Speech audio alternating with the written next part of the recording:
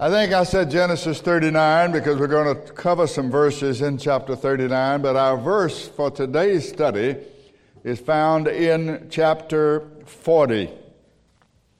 In chapter 40, I don't want to embarrass anyone, but I did get a chance last week to say anything to Ty and to his son Bryce, and I don't remember who was with him last week, but I'm so glad to see you guys today. And what I want to acknowledge is that Bryce got a scholarship to college last year as a baseball pitcher. And he had a pretty successful year, I understand. So I want to thank the Lord that we got a man that believes something that's pitching. We need some Christian ball players. We need some Christian football players and some basketball players. We need some people of God in every department in life. And Bryce, it's good to see you today. I don't want to embarrass him. He's not a fellow that he doesn't seek to be recognized, but I felt that that's what I should do this morning. Genesis chapter 40. For those of you who are visiting with us, this is our 35th study, study number 35, on the story of Joseph, and today the theme is the blessing of unanswered prayer. The blessing of unanswered prayer. Joseph says to this butler in verse 14 of Genesis chapter 40, "Think on me when it shall be well with thee, and show kindness, I pray thee, unto me, and make mention of me unto Pharaoh, and bring me out of this house. For indeed I was stolen away out of the land of the Hebrews, and here also I have done nothing that should put me into the dungeon." Now watch this. Verse 23. "Yet did not the chief butler remember Joseph, but forgot him." May the Lord add his blessings to the reading of his word, and let God's people say, "Praise the Lord," and you may be seated. Joseph cannot stay out of trouble. Everything he does goes from bad to worse. And every time he turns around, things get worse. First, it was his brothers who hated him and sold him. And then the Ishmaelites, to whom his brothers had sold him again, to a man named Potiphar, an officer of the Pharaohs. And then Potiphar's wife, who wanted Joseph to be her lover, lied to her husband about him when he refused her. And as I have said numerous times, Potiphar knew his wife was lying. He knew that. And he could have easily gotten to the truth by investigating. But hell hath no fury like a woman scorned. And so rather than face his wife, he carried through and he put Joseph in prison. He took the easy way out. Now, if you have your Bibles open, if you don't, look on with somebody, or in the pew there should be a Bible. Genesis 39.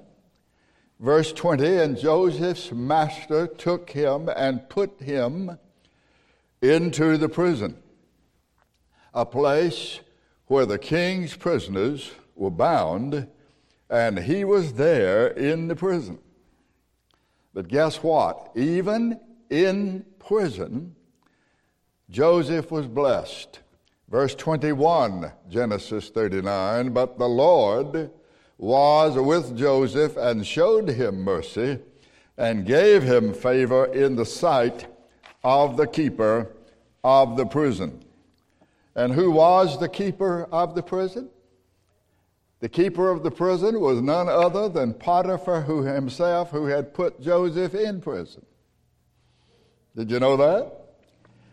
In a short while, he put Joseph in charge in prison, just like he had him in charge in his house. Again, he's in the prison ward, but he's in charge. Verse 22, Genesis 39, and the keeper of the prison, that's Potiphar, committed to Joseph's hand all the prisoners that were in prison, and whatsoever they did there, he was the doer of it. Verse 23, the keeper of the prison looked not to anything that was under his hand. The keeper of the prison didn't have to do anything. Joseph did it all. Because, notice this statement now, because the Lord was with Joseph, was with him, and that which he did, the Lord made it to prosper. Now here are 5 easy lessons for you before we get into the burden of what I have to say today. First of all, I want you to realize that Joseph was a good-looking guy. He was a very handsome man. He was a very intelligent man. He was a very talented man. But good looks and talents and intelligence mean nothing unless the Lord is with you. Unless the Lord is with you. And I want you to underline that if you have your Bible in verse 23. It says the Lord was with him. That's number one. Whatever your abilities are, whatever your talents are, however intelligent you are, you may be a good-looking woman, you may be a handsome man. That will not stand you in good stead in life, and certainly not with the Lord unless the Lord is with you. Lesson number 2, recognizing and believing that the Lord is with you will give you tremendous courage and optimism. Who can be against me if God is with me? If God is with me, what can be against me? Well, now things can come against me, but not with any success. Ultimately, if God is with me, I'm going to be blessed. And that's what Paul says in the book of Romans, isn't it? It says, if God is for us, who can be against us? And I could name a lot of characters for you. Moses, for example, when God called Moses, you know what he said? He said, I can't talk. I'm not a good speaker. In fact, some traditions say that Moses was a stutterer, that he stuttered. And when he said, well, I can't talk, the Lord said, who made man's mouth? Yeah, but he said, now my brother Aaron, he said, I'll tell you what, Moses, I'll whisper in your ear what I want, and you whisper it in Aaron's ear, and Aaron can be the loudspeaker. And that's exactly what happened. That's exactly what happened. Later, Moses was emboldened, but he couldn't do anything until he realized, and it took him some time, that the Lord was with him. That's what the Lord said to Moses, I will be with you. What about Gideon? You remember when the Lord called Gideon? When he called him, he said, thou mighty man of valor. You know what Gideon was doing when God called him? He was hiding. He was threshing wheat and hiding from the Midianites. And he said, I want you to lead my people to victory over the Midianites. And Gideon began to make excuses. And he said, well, now, if you're really calling me, let me put out a fleece tonight, make that wet, make all the ground dry. So the next day he got up, fleece was wet, ground was dry. I said, now, I'm not sure I heard from you, but how about tonight making the fleece dry and the ground wet? Let's do reverse. He did that. And then he still wasn't certain, and the Lord said, why don't you take a man with you and slip down into the camp of the Midianites, and there you'll hear two Midianites discussing a dream that they had. And he slipped into the camp, and he heard these two guys talking about a loaf of bread that tumbled into the camp and turned over everything. And the other guy said, that's nothing in the world but the sword of the Lord and Gideon. And boy, Gideon was emboldened then, and he went out and he became the mighty man that God knew he could be. But the way he was emboldened is he knew the Lord was with him. He knew the Lord was with him. Same thing with Joshua. When Joshua took the place of the great man Moses, God said to Joshua, I will be with you.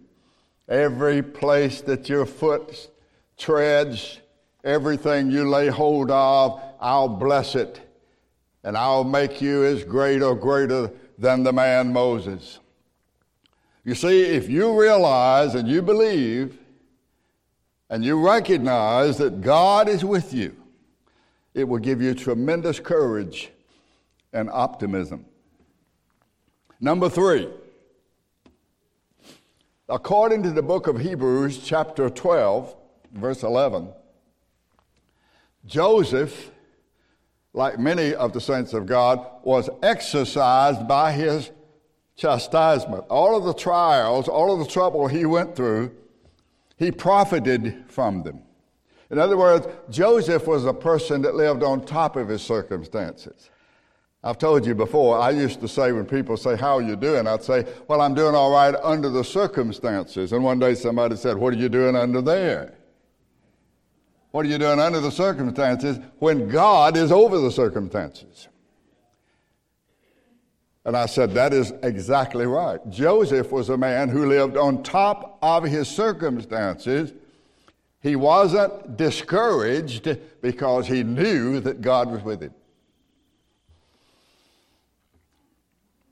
Number 4, if you know that God is with you, that means that you recognize that the Lord has a purpose in every event in your life. Every event in your life has a purpose, and you know what that will do for you? That will give you great patience and the strength to persevere. You will be able to endure and to persevere if you know that God is with you, if you are exercised by the trials and the troubles you have. You know, if God is with you, though, think about it. If God is with you, why would he let anything happen to you that's not for your good and for his glory? And when you realize that, when you realize that there is a purpose in every event in your life, in every circumstance, that nothing befalls you without the permission of God or the command of God, that should give you great patience and perseverance. And number 5, the point of all trial is to conform us to the image of the Lord Jesus Christ. You can read that in the book of Romans, chapter 8, I believe it is, chapter 8 and verse 29. We are predestinated to be conformed to the image of the Lord Jesus Christ. So all of the trials and all of the troubles that enable us to be stronger, to trust the Lord, to endure, to have patience, to give him glory, is conforming us to the image of the Lord Jesus Christ. No one suffered like our Lord Jesus Christ, and when we endure suffering, we are being conformed to his image. So those are 5 little lessons for you. Now chapter 40 begins, and it came to pass. We used to have an old brother that came and spoke to us years ago. His name was Scott Richardson. He was an old fellow from West Virginia. A fellow that basically taught himself the Scripture. And he was what I call a one-note preacher. He would make one point, and you would never forget it. And he came from way back in the hills of West Virginia. His brother, for example, his brother had never been to a hospital. And his brother came down with a little case of appendicitis, and they had to do an appendectomy on him. And they took him to the hospital, and they didn't explain any of the procedures. They didn't tell him what would be going on. They didn't tell him what would be going on after the surgery in the room of recovery, and nothing like that. And so Scott said, my brother woke up in the recovery room. And he said when he looked around, he saw 4 or 5 other people, and they were covered up with sheets. And he sat up and he said, my God, they've killed us all. I mean, we're talking about way back in the hills of West Virginia. Well, Scott Richardson used to say this. Chapter 40 begins with the words, and it came to pass. And Scott said, when it says it came to pass, he says, it always does. It always does. It came to pass, verse 1, after these things that the butler of the king of Egypt and his baker had offended their lord the king of Egypt. And Pharaoh was wroth. He was very angry against 2 of his offenders, against the chief of the butlers and against the chief of the bakers.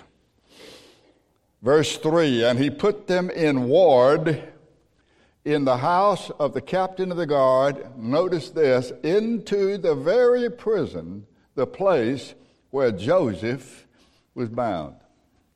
Now these 2 servants of the Pharaoh had offended him. And I looked up that word and researched that word translated offended. And it's from a Hebrew word that means to miss the mark, to stray from the path or the goal of right duty, and thus to incur guilt or penalty. Now we don't know exactly what they did.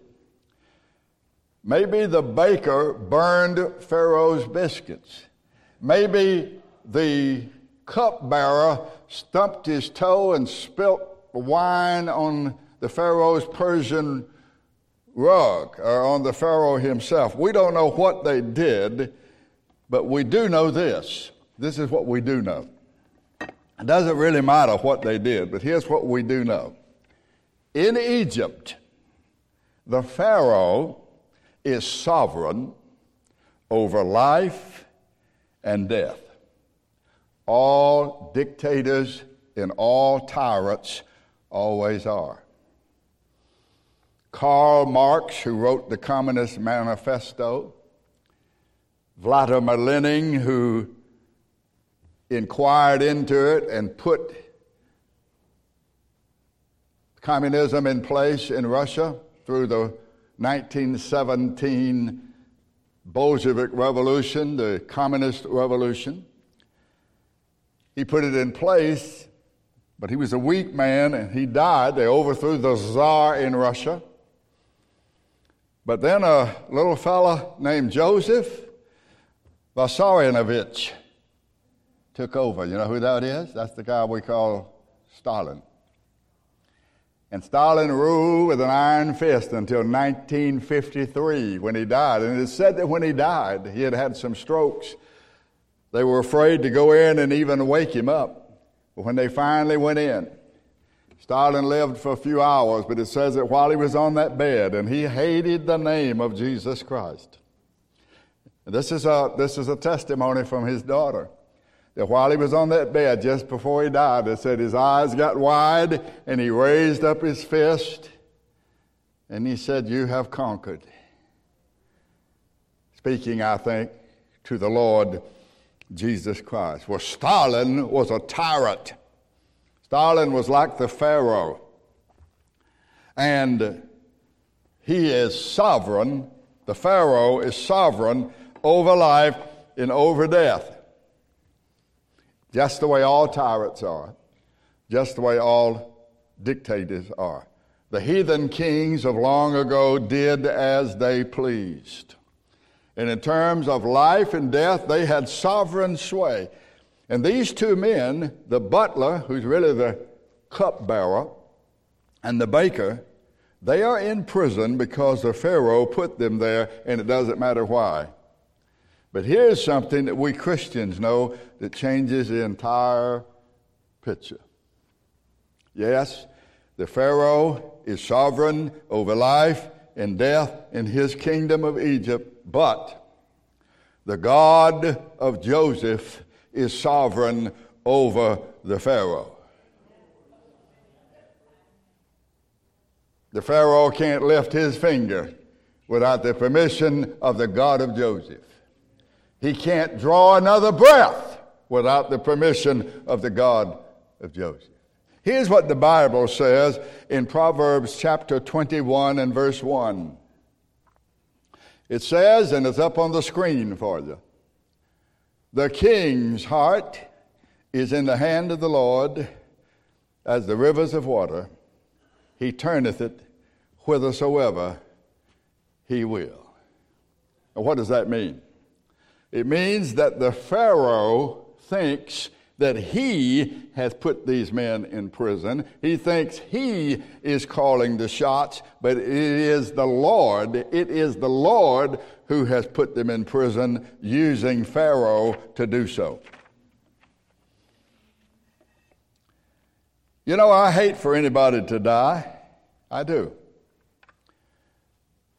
But for years and years and years in this nation, we exercise what's called capital punishment. What does that mean? That means if you take a life, you lose yours.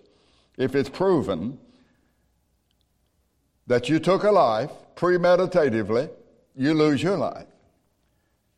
Now, capital punishment is almost gone, and one reason it's gone is because of a misunderstanding. Everybody from the judge to the jury to the people who push the button that releases the gases, if it's that type of execution, or if it's a firing squad, or if it's whatever it is, they think they bear the guilt. No, it is God who says, if man sheds blood, by man's blood shall his own blood be shed. It is God who kills people.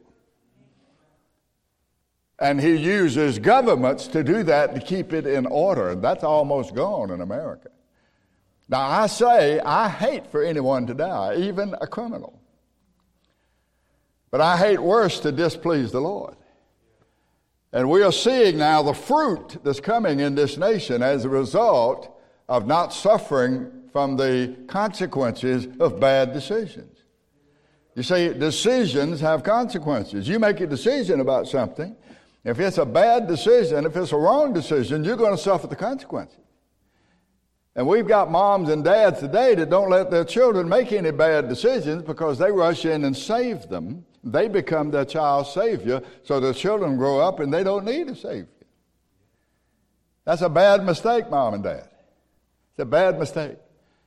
You need to let your children see that choices have consequences. They have consequences. If you go out and murder somebody, or somebody on the television here recently, some young man that killed all those young people, there's no question about his guilt. And yet, you know what? When he went before the judge, he pled not guilty.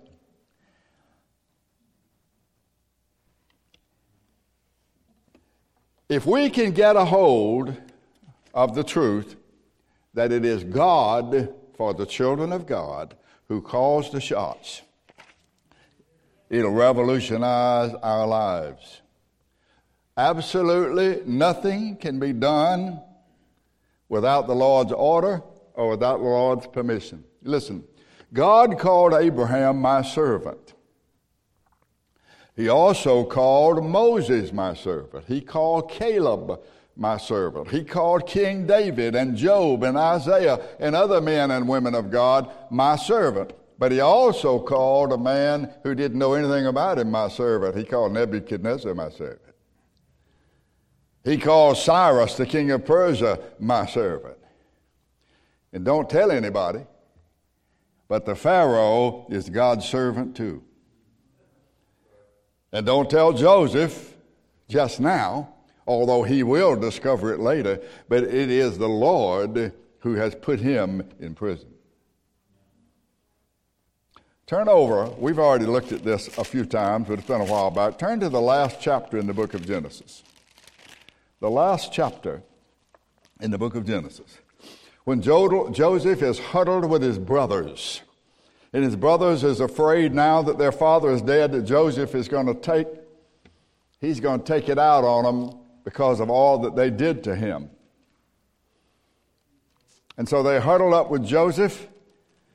And verse 18 of Genesis chapter 50, verse 18 says, and his brothers went and fell down before his face. And they said, we're your slaves. Joseph said, fear not, am I in the place of God? Watch it now, verse 20. As for you, you thought evil against me, but God meant it unto good, to bring to pass, as it is this day, to save much people alive. He said, brothers, God was directing you. He used your envy. He used your jealousy. He used your hatred to carry out his purpose and his plan. And he's using Pharaoh right here. Pharaoh thinks he has put him in prison. He thinks he's in charge, but God is in charge of Pharaoh.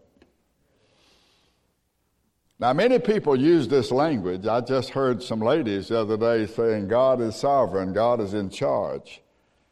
They were discussing a certain topic, a group of women, and they were trying to encourage another woman, and this one woman said to this other woman to whom they were trying to encourage, God is sovereign, he's got it all in control, and then he added this, and he wants you to let him help you. Well, that lady doesn't know anything about the sovereignty of God. My friends, God has it all in control with or without your permission, with or without your help. And he never says in the Word of God, I need you to trust me. I need you to let me help you. I know that a person may mean well, but this kind of talk is confusing, and what has confused churches and multitudes in the United States. Listen to me. God Almighty is in control. And if I don't trust him, he is still in control. And if I don't call on him, I will be the loser, not him. I need him. He does not need me. Now that's exactly right. That's exactly right. Yes, the Pharaoh put these two men in prison, but he put them in prison at the good pleasure of the God of Joseph, who gave Joseph a dream when he was 17 years old, and he said, I'm going to make you the prime minister of Egypt. And Joseph didn't understand that dream at that time. I think it's beginning to dawn on him. The greatest illustration in the world that God uses bad people making bad decisions to carry out his own purpose is the crucifixion of Christ. Why did Jesus Christ come into the world? He came to save his people from their sins. Matthew chapter 1, verse 18 through 21. Who sent him into the world? The Father sent him into the world. If the Father sent him into the world to save his people from their sins, you think he'll be successful? Did the Father accomplish what he sent his Son to do? Or was he frustrated by the will of men and women? Nebuchadnezzar, when he was confronted with the God of Joseph, he said he does according to his will in the army of heaven and among the inhabitants of the earth. And none can stay his hand or say unto him, what are you doing? That's Daniel chapter 4, verses 34 and 35. Dr. Luke, who wrote the Gospel of Luke and also the book of Acts, he tells us in Acts chapter 3 that in spite of Herod, Pontius Pilate, the Romans, and the people of Israel, the Lord did what he had determined to do. He sent his Son into the world to die as a substitute, to die by means of crucifixion, and in spite of all the resistance, he accomplished it. That's all spelled out in Psalm 2. Why do the heathen rage and the people imagine a vain thing? What are they imagining? That they can overthrow the hand of God? And God said, yet, in spite of your resistance, in spite of your hatred, I have set my holy hill, my holy king upon my holy hill of Zion. I will declare the decree. The Lord has said unto me, ask of me, and I shall give thee the heathen for thine inheritance, and the uttermost parts of the earth for thy possession. Does that sound like a God that's asking permission?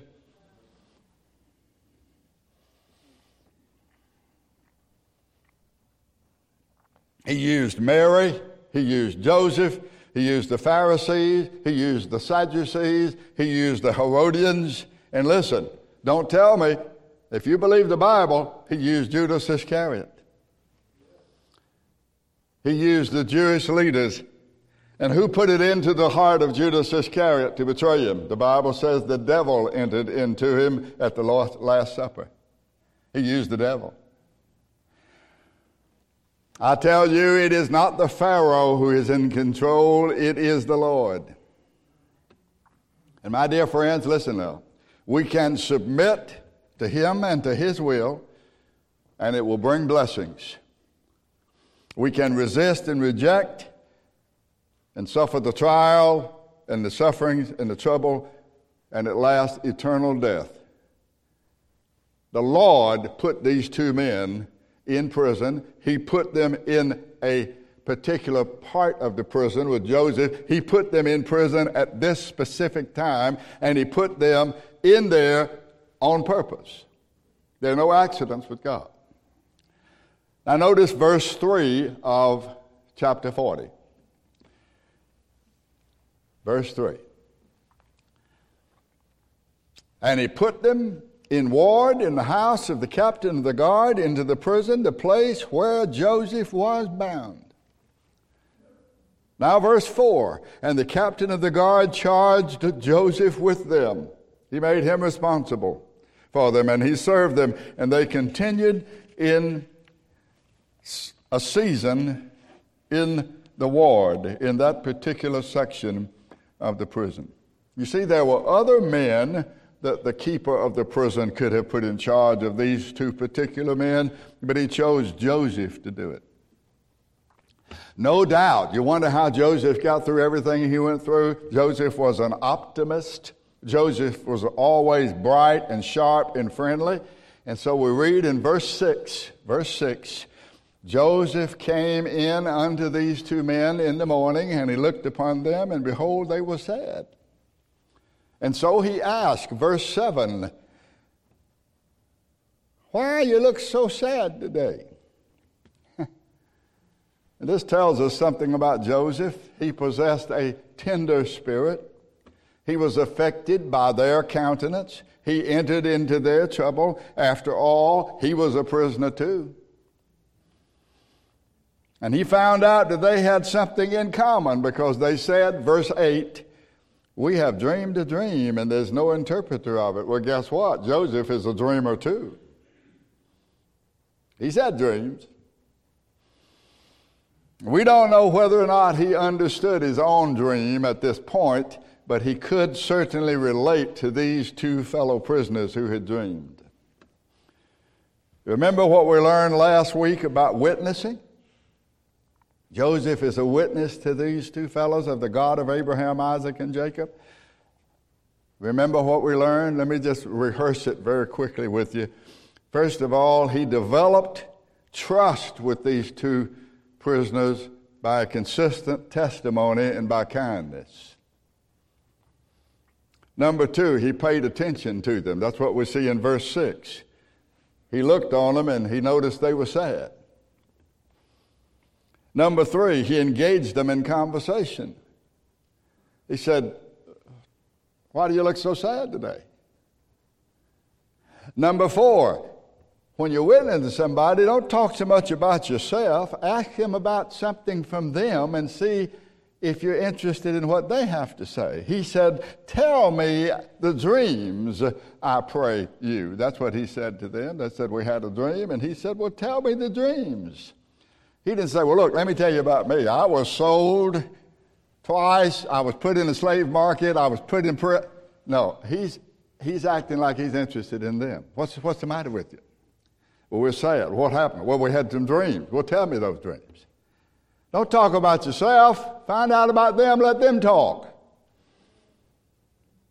Number 5, always point to the Lord. Verse 8, he said, well, I don't know anything about dreams because I've had some I don't understand. But he said, I know this, interpretations belong to God. He pointed to him. He didn't point to himself. If he had lived today in 2022, he'd be made a television star. I can interpret dreams, brother. Put me on television. We'll make $1 million a day. In the 6th place, when you witness to somebody, tell them the truth. Joseph told the butler, you're going to be released in 3 days and you're going to be restored. He told the baker, you're going to be hanged. He told them the truth. Now, when we're talking to somebody, we can't just talk about heaven. In fact, I'm going to share something with you. Some of you are going to differ with me on that, and that's all right, on what I'm about to say. I don't think witness to somebody is telling them about how to get to heaven. I think it's telling them about Christ, who's the way to heaven. Tell them about Christ. This is life eternal. Do you know anybody? Let me ask you a question. Do you know anyone? Have you ever talked to anyone and you ask them, don't you want to go to heaven? Do you know anybody that doesn't want to go to heaven? I've never met a person that doesn't want to go to heaven. But what they don't want is they don't want to bow to Christ. They don't want to believe on the Lord Jesus Christ. They don't want to have Christ on his terms. The Bible clearly says, believe on the Lord Jesus Christ and you'll be saved. They're like the guy who the preacher said, anybody want to go to heaven? Raise your hand. Well, everybody raised their hand but one man. And he said, brother, don't you want to go to heaven? He said, of course I do, but I thought you was getting up a load now. I want to go, but I don't want to go right now. Christ is the way, the truth, and the life. Tell them about the Lord Jesus Christ. Point to him. And let me tell you this in the 7th place. We have a dream to interpret, and it is the dream of God. Those who embrace God's Son will be saved from eternal destruction, but those who reject him will be punished with everlasting destruction. And we have to tell people that. We have to tell them, if you reject God's Son, the wrath of God abides on you. John chapter 3, verse 36. And all who reject Christ will be thrown into the lake of fire. Revelation 20 and verse 15. No, we're too busy telling folks how to live victoriously, how to be happy, how to be healthy, how to be prosperous, how to get all these things from God, but we're not telling them the gospel. We're not telling them that Christ is the only way, and you must come to know him. He's just not somebody to save you from hell. He's somebody to direct you in your life. And so Joseph reached out to men to whom he owed nothing. It's a wonderful picture of Christ. He reached out to them out of a concern, sincere concern, and a tender heart. He was not thinking of how he could use them, but he entered into their plight. He entered into their world. You know what? Since he told the baker, you're going to be hanged, maybe he had prayer with him. Maybe he had prayer with the baker. Maybe he told him about the God of Abraham. Maybe the baker came to some hope in the God of Joseph. Maybe Joseph told him about the Lord and it gave him some hope in the light of his impending death. Joseph didn't ask for money for interpreting their dreams, as many do today. He wasn't in the business of selling to others what the Lord had shown him. I got a revelation from God, and you can have it on a CD for $25. You just send a gift into this ministry, and we'll send you the 7 secrets of getting things from heaven. I'm so sick of hearing that, I don't know what to do. I'm sick of people trying to bribe God. My friends, listen to me. I have been here for almost 52 years, and I haven't missed a meal yet. And I have never sold one thing in the name of Jesus Christ. Not one thing. We were on television for 20 years. And I said, if you want this message, you write to us and we'll send it to you. And the only reason we went off television is so we could build this building. And the Lord has paid this building off. How'd that happen? Yeah, I say that too. Thank you, Becky. How'd that happen? Well, He'll supply. If He calls you to do something, He'll take care of you. Never mind whether people hear or whether they don't hear. In the great day of judgment, they'll know that God sent somebody to tell them the truth. They'll know that. So Joseph didn't ask for money. He wasn't in business of selling to others what the Lord had shown him, but he did make one request. Verse 14. Think on me, that means remember me, when it shall be well with thee, and show kindness, I pray thee, unto me, and make mention of me unto Pharaoh, and bring me out of this house. Verse 15. For indeed I was stolen away out of the land of the Hebrews, and here also I have done nothing that they should put me into this dungeon. He said, mention me to the Pharaoh. That was his request. That was his prayer. And what happened to Joseph's request? What happened to his prayer? Verse 23. The chief butler did not remember Joseph. He forgot all about him. I told a lady yesterday, I was shopping at Kroger. You say, Brother Sizer, you're a nitpicker. Yes, I am. And I went over there to put the cart up, and those carts were, so I straightened them up and shoved them in there, right, like they're supposed to be. And the guy was coming over there. I said, give me that cart. I'll put it in here. I said, I'm not going to be like everybody else, and I hope you're not. Here's my cart. Let the next person take care of it. I'm not going to put it up. Just throw it over there. Half of them don't even take them to put them up. They just leave them by their car. So you can't even park. Yes, sir, I'm a nitpicker. I think you ought to put your cart where it goes. I think you ought to put things up. I think you ought to straighten your room up in the morning when you get up. I think you ought to clean things and keep them straight. So don't come over and look at my desk. Einstein said if a cluttered desk is a sign of genius, what do you think an empty desk signifies? Oh, my goodness. Well, he made that one request. He said, mention me to the Pharaoh. That was his prayer. And what happened? Chief butler forgot him and forgot his request. Once he was out of prison, the butler was out of prison, he forgot Joseph altogether. And we're all like that. I mentioned it last week. Somebody says, pray for me. You say, okay, and then we forget it. Make you a list. Get you a list. Write down names. You don't have to spend a half hour on each name. Just lift up their name to the Lord. Mention them before the Lord. Start your list and pray. Pray for this church. I told Becky this morning, she said, we women, we're studying hard. We're preparing for the children's classes, and none of the children show up. Why is that? Why aren't these pews packed? Well, people aren't interested in hearing the gospel. Maybe we aren't being faithful and doing all we can to invite people. Now, I know we've had the coronavirus, and that has hurt us some, but we find other things to do. Oh, well, the church will be there next week. It'll be there next month. Well, there's going to come a time when it won't be here.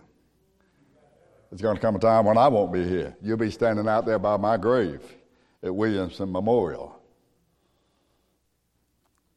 My friends, do what you're going to do now. You're going to talk to somebody about the Lord, talk to them now. If you've got kids that don't know the Lord, tell them about it. Tell them, come out and worship with me. You got friends, husbands, wives.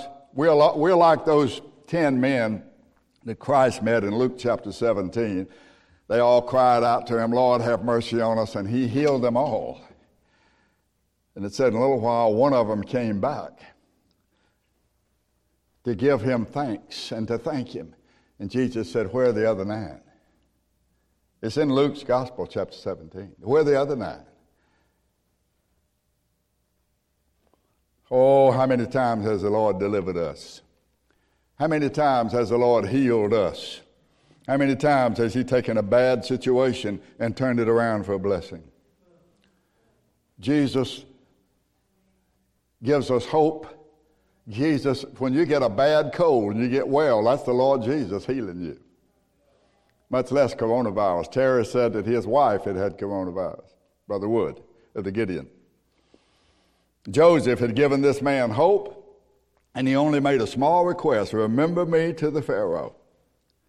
How many times have we sung, the arm of flesh will fail you, you dare not trust your own, and yet we do. We trust our flesh, and we trust the flesh of other people. The Lord rebuked Israel for trusting in some other nation. Well, let me hurry on. Here's a wonderful revelation for us, and I'm going to leave you. And this is the basis of the theme of this study, the blessing of unanswered prayers. Here's a great revelation. If you'll notice, that fella did not carry out Joseph's request. What was Joseph's prayer? What was his request? Verse 14, think on me, remember me, mention me to the Pharaoh, and let me get out of here. I was stolen away out of the land of the Hebrews. I didn't do anything for whence they have put me in here.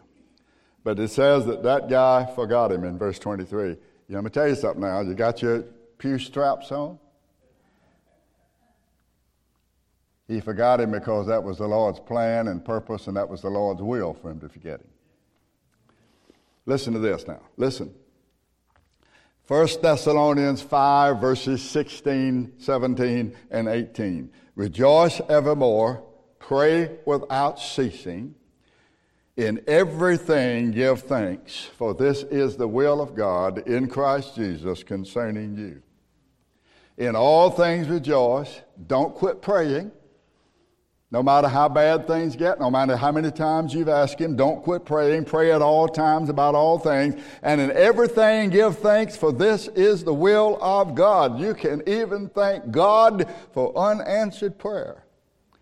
Even the butler's forgetfulness was of the Lord. And let me tell you how I know that. Do you realize what would have happened if the butler had remembered Joseph? Let's have a suppose illustration. Let's suppose that the butler had remembered Joseph. Let's suppose that he had mentioned him to the Pharaoh. Let's suppose that the Pharaoh had released Joseph. What would have happened? Well, Joseph would have gotten out of prison, and he would have returned home and been reunited with his family. What would have happened to his dreams that God gave him, that he's going to be governor of Egypt? What would have happened to the plan of God and the purpose of God? What would have happened to his family when the famine's going to hit in 14 years? They would have been wiped out because there would have been no intercessor with Pharaoh for them. What would have happened to the promises of God made to Abraham, which came through Joseph? It means that the children of Israel would not have been transported into Egypt. They would have not lived in Egypt for 430 years in the land of Goshen. It means that there'd be no Exodus. There'd be no promised land. And I got news for you. There'd have been no Savior to save us. We would have been damned with no Savior. What would have happened to our souls and our salvation through faith in the descendant of Abraham and Joseph? What would have happened if the prayer of Joseph had been answered as he wished it answered? Remember me when you get out. Don't forget me. If that guy had remembered him and he had gone to the Pharaoh and the Pharaoh had said, okay, I'm going to let him out, you can throw this thing called the Bible away. I tell you, God is in charge. I tell you, He is in charge, my friends.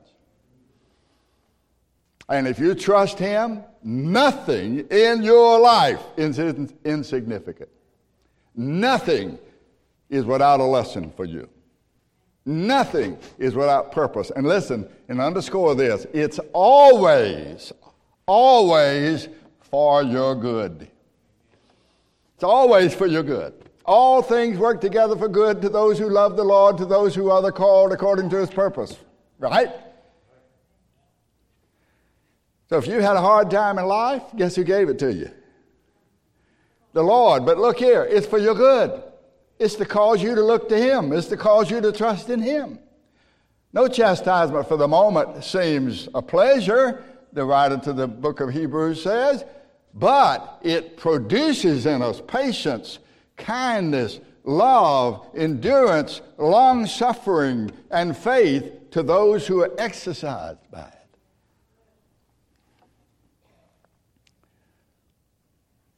Thank the Lord for the blessing of unanswered prayer. You remember the old story? I've told it to you 100 times. A few years ago, I went down to Albany, Georgia, where I graduated from high school in the last century. And I went down, and all of my old friends had changed. Of course, I hadn't. But boy, they had really gone through a change. And the old story goes like this. We tried to reacquaint ourselves with our old friends in high school, and so there was this one fellow there named John, and he had a friend named Mark, and Mark called John and said, come here, John, I want to show you something. What's that? He said, look over there across the gymnasium floor. You see that girl over there, that blonde-headed woman? Yeah. So you know who that is? No, who is that? He said, that's Joan. That's the girl you said you couldn't live without. That's the girl you said you had to marry her. You were going to die if you didn't get her. And John said, could you excuse me a minute? And Mark said, sure. He thought John was going to go across the floor and reintroduce himself to Joan. He went outside. When he came back in, Mark said, where'd you go? He said, I went there and had prayer. He said, what'd you pray about? He said, I thank God for an answered prayer. Now, Joan didn't turn out the way he thought she was going to turn out. Your life is not going to turn out the way you think it's going to turn out, but it's going to turn out the way He wants it to turn out. And listen, if you will trust Him, it'll all be a blessing. And you'll be able to look back with the Apostle Paul and you'll say, the things that I've gone through are not worthy to be compared with the glory that shall be revealed in us through Christ Jesus our Lord. Amen. Let's stand together. We must pray, never stop praying, pray without ceasing. But the safest prayer that we can pray, the safest prayer we can pray is, nevertheless, not my will, but thine be done. Thy will be done in earth as it is in heaven. Lay out before the Lord everything that's on your heart. Pray to Him, Lord, give me this, or direct me here, or show me this. But when you finish laying that out, you say, nevertheless, not my will, but thine be done. That's the safest prayer you can pray. That's safe. You're safe ground. You're on